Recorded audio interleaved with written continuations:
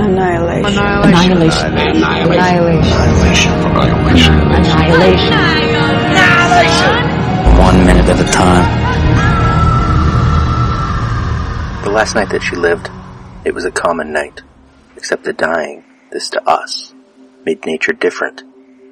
We noticed smallest things overlooked before, by this great light upon our minds, italicized, as it were.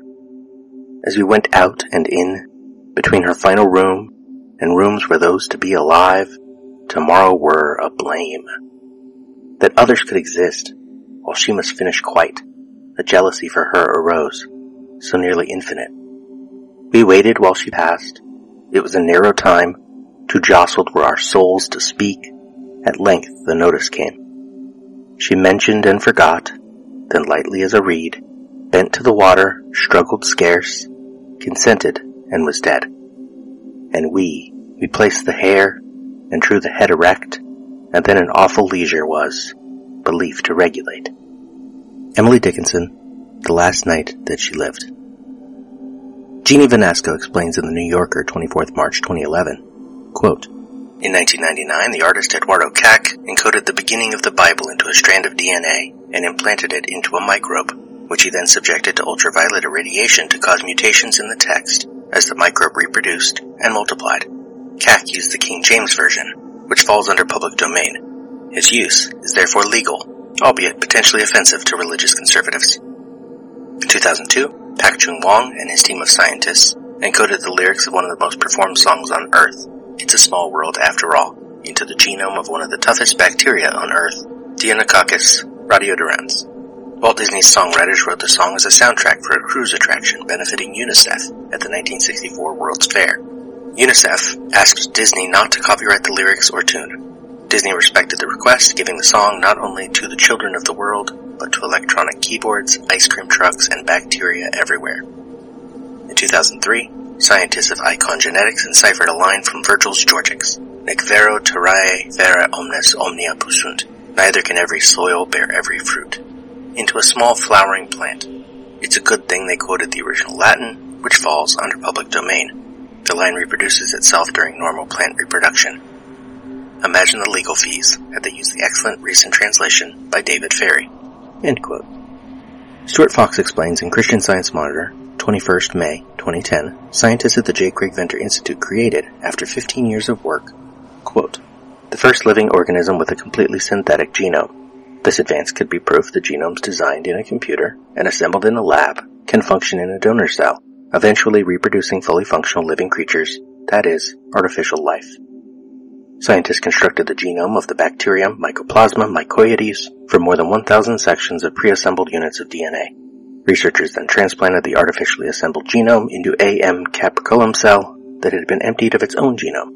Once the DNA booted up, the bacteria began to function and reproduce in the same manner as a naturally occurring M. mycoides.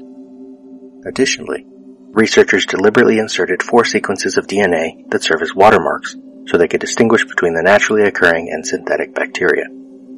The watermarks contain a code that translates DNA into English letters with punctuation, allowing the scientists to literally write messages with the genes.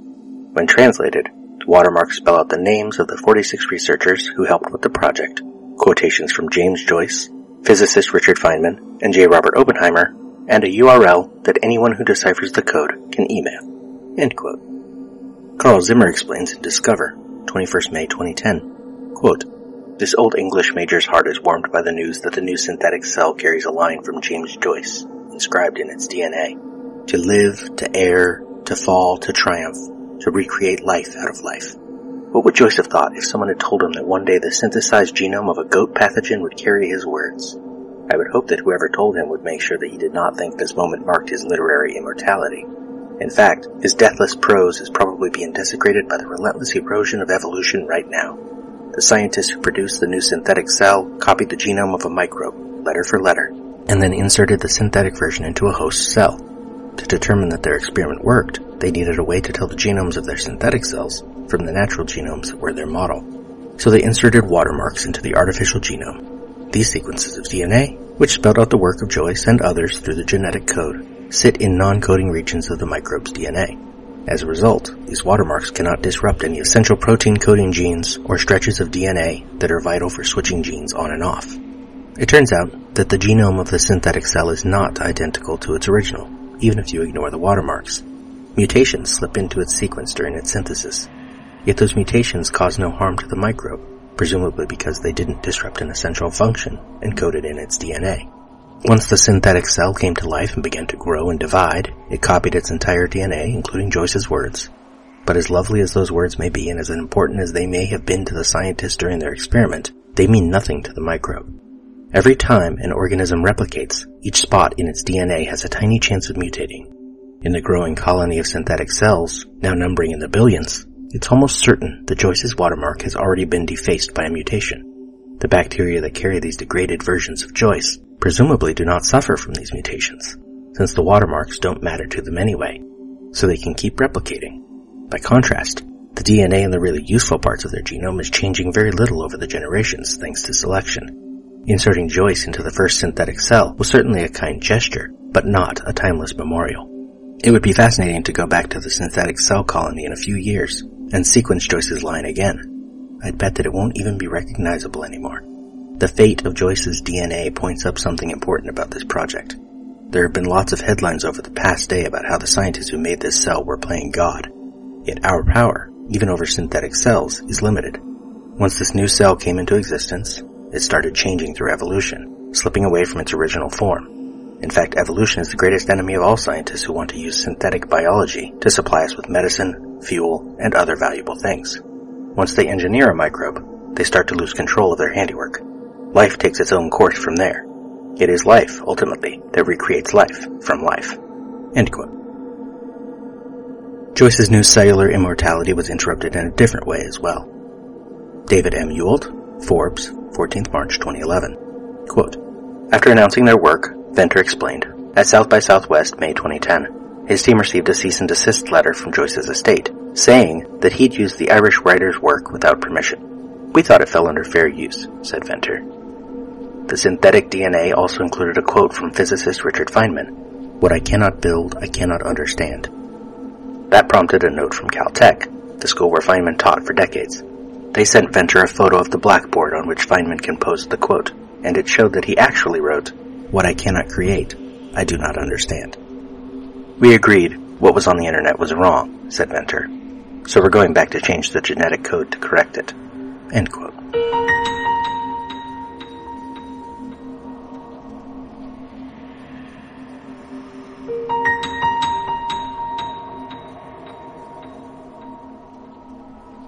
In Nature, 4th March 2009, Canadian poet Christian Book explained his intention to encode a poem into a cell, inspired by an essay by Pak Chung-Wong, who encoded It's a Small World After All into Deinococcus radiodurans, and an essay by Paul Davies, quote, an astrophysicist and exobiologist at Arizona State University in Phoenix. He speculated that the most efficient way for an alien civilization to make contact across stellar distances would be to send out robot emissaries to colonize the galaxy, then wait until a sentient civilization could discover them. He suggested that such machines already exist, living cells, so perhaps evidence of extraterrestrial communication is already embedded in the DNA of life. I thought, why wait around? Why not make them right now? So I set about seeing if it was technologically feasible to encode a poem as DNA. End quote. Regarding his planned poem, he explained then, quote, the poem can be most easily encoded by assigning a short, unique sequence of nucleotides to each letter of the alphabet, as Wong has done. But I want my poem to cause the organism to make a protein in response, a protein that also encodes a poem. I am striving to engineer a life form that becomes a durable archive for storing a poem, and a machine for writing a poem that can survive forever. My project is analogous to building a pyramid and then leaving undecipherable hieroglyphs all over it. Later civilizations may not understand the language, but its presence will testify to the enduring legacy of our own civilization. An alien readership, hundreds of thousands of years from now, might recognize that such tampering with an organism constitutes evidence of an advanced intelligence trying to communicate. I have to let the vocabulary, derived from my chosen cipher, determine what's possible for me to say based on all the constraints of making a functional sequence. I hope the poem won't be a decision so much as a discovery. Language is very robust. Even under duress, it finds a way to say something uncanny, if not sublime. Poets are always trying to write works that come alive, but I'm trying to write a poem that literally is a living thing." End quote. Not only did the poem go ahead, but Book published the Xenotext, Book 1, in 2015, detailing the process of its creation and offering new poetry limited in its vocabulary just as DNA is limited to its nucleotides. For example, a poem about bees using only 9-letter words beginning with the first letters of the elements in adenine, C5H5N5. Nurturant creatures, honeybees, nursemaid collected chemicals, cocooning nectarous honeydews, heartsome narcotics, cunningly harvested, numbingly hypnoidal.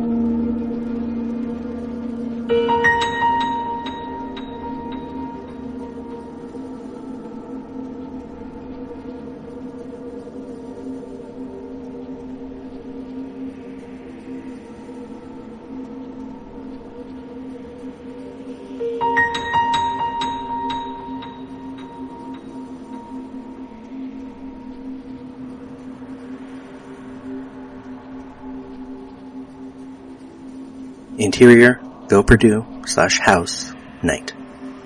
We left Lena leaning over her microscope. She has just poked with a scalpel her own left forearm, site of the mysterious bruises that seem to be transforming over time.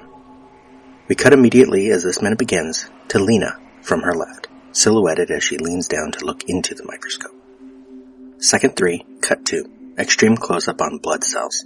The script says the biconcave shape are clearly visible. The magnification increases, but we are already closer.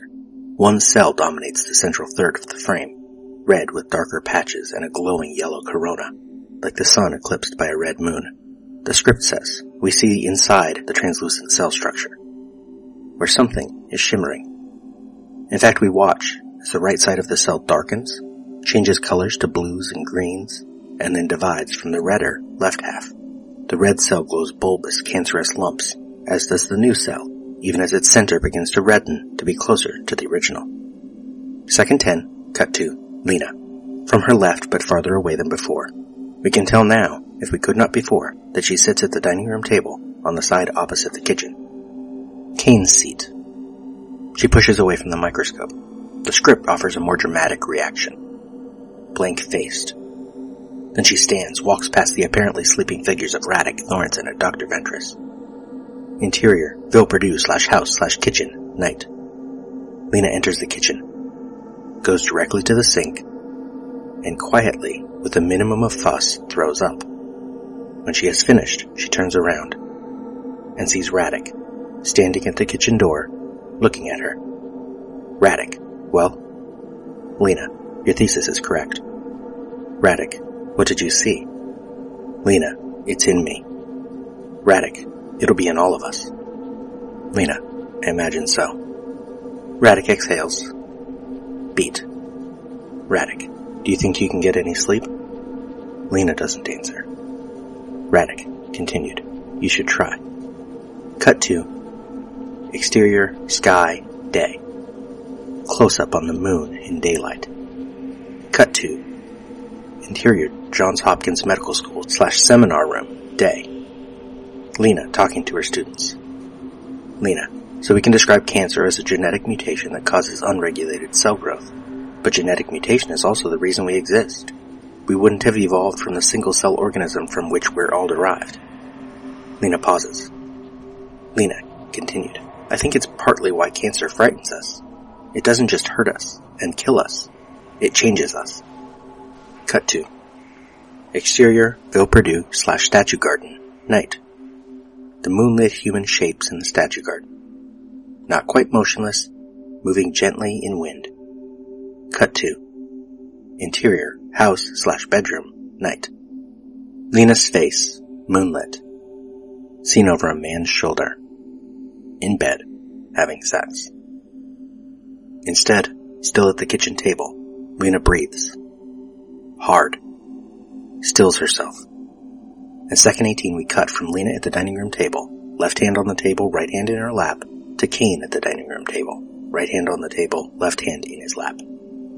And I want the chair on the left to be knocked over like Lena got up quickly to call for help, and that was the chair that we saw on the kitchen floor when the women entered this house, which is an echo of that house. This fallen chair an echo of that fallen chair. But that chair is not fallen and the exact moment is unclear. Perhaps instead of after their conversation it is before. Minute 8. Or better yet, this is minute 9. 1 hour ago. Kane's hand is flat on the table. Minute 9 he flattened his hand on the table before attempting, and then failing, to answer Lena's questions about his mission. Regardless of when, Kane leans forward, like he has the same microscope Lena has. Second 24, we hear Lena breathing hard again, as we cut to interior, house / bedroom, night. Lena's bare back, and we have seen this very shot before, minute 30. Again, we cannot see the man beneath her, but maybe we remember that it is Daniel, not Kane. The editing of the shots is close to before, but not exact. Lena rocks forward and back, then we angle from the side. She rocks 2 more times when we angle on Daniel. It should be noted, as it was in minute 30, Lena and Daniel are framed separately. He is not visible in her shots, she is not visible in his. The movie has just offered us Lena in Kane's space at the kitchen table, but still keeps her and Daniel apart visually. Before, we cut from Daniel to the interior of the tent. This time we cut, second 38, to Lena.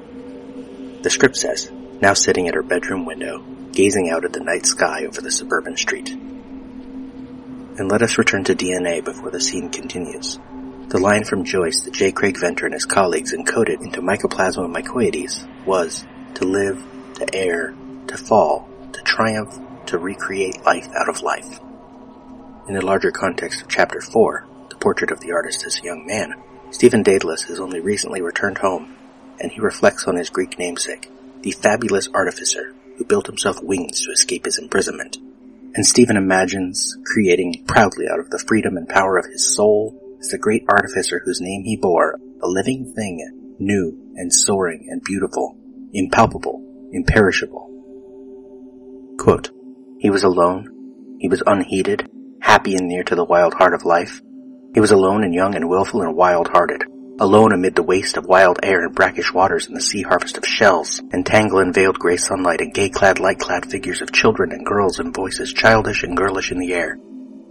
A girl stood before him in midstream, alone and still, gazing out to sea. She seemed like one whom magic had changed into the likeness of a strange and beautiful seabird.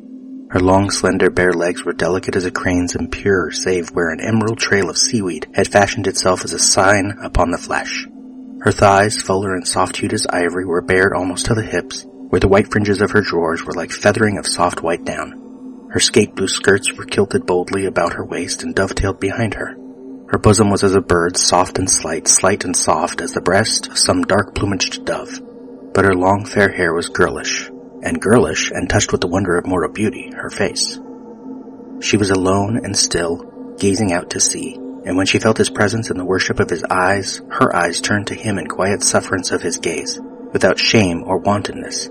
Long she suffered his gaze, and then quietly withdrew her eyes from his and bent them towards the stream, gently stirring the water with her foot, hither and thither. The first faint noise of gently moving water broke the silence, low and faint and whispering, faint as the bells of sleep, hither and thither, and a faint flame trembled on her cheek. "Heavenly God!" cried Stephen's soul, in an outburst of profane joy. He turned away from her suddenly and set off across the strand. His cheeks were aflame, his body was aglow, his limbs were trembling. On and on and on and on he strode, far out over the sands, singing wildly to the sea, crying to greet the advent of the life that had cried to him. Her image had passed into his soul forever, and no word had broken the holy silence of his ecstasy. Her eyes had called him, and his soul had leaped at the call. To live, to err, to fall, to triumph, to recreate life out of life. A wild angel had appeared to him, the angel of mortal youth and beauty, an envoy from the fair courts of life to throw open before him in an instant of ecstasy the gates of all the ways of error and glory. On and on and on and on. He halted suddenly and heard his heart in the silence. How far had he walked? What hour was it? There was no human figure near him, nor any sound borne to him over the air. But the tide was near the turn, and already the day was on the wane. He turned landward and ran towards the shore, and running up the sloping beach, reckless of the sharp shingle, found a sandy nook amid a ring of tufted sand knolls, and lay down there that the peace and silence of the evening might still the riot of his blood. He felt above him the vast indifferent dome and the calm processes of the heavenly bodies, and the earth beneath him, the earth that had borne him, had taken him to her breast. End quote. Continuing in the script, reveal the man on the bed behind her. It isn't Cain. It's her work colleague, Daniel. But the revelation has already happened, and we have seen the scene before, and the curtains are drawn, the room is dark, but for a bedside lamp outside a frame. So we get Lena, again from behind, but clothed now, sitting at the side of the bed, turned a quarter to the left, toward the lamp. Her left hand is by her mouth. She is thinking. Beats pass. Then Lena speaks. Lena, this was a mistake. Angle on Daniel, second 46, leaning against the wooden slats of the headboard. Daniel. Okay. He pauses. Angle on Lena, second 50. She lowers her hand beneath her chin and turns just slightly farther away. Angle on Daniel, second 54. In the script, there is more conversation. Daniel continued, but it's a mistake we keep making. It's not exactly the first time I've been in your bed, or you in mine. Whenever he goes away, we find ourselves right here. Lena, it's still a mistake. Daniel half laughs. Daniel, you want to have this conversation again? Silence. Daniel continued, fine, let's have it again.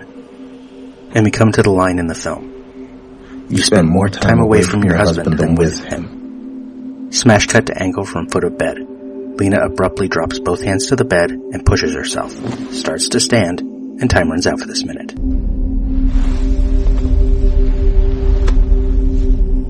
We spoke. What was it we said? Wordlessly watching, he waits by the window and wonders at the empty place inside.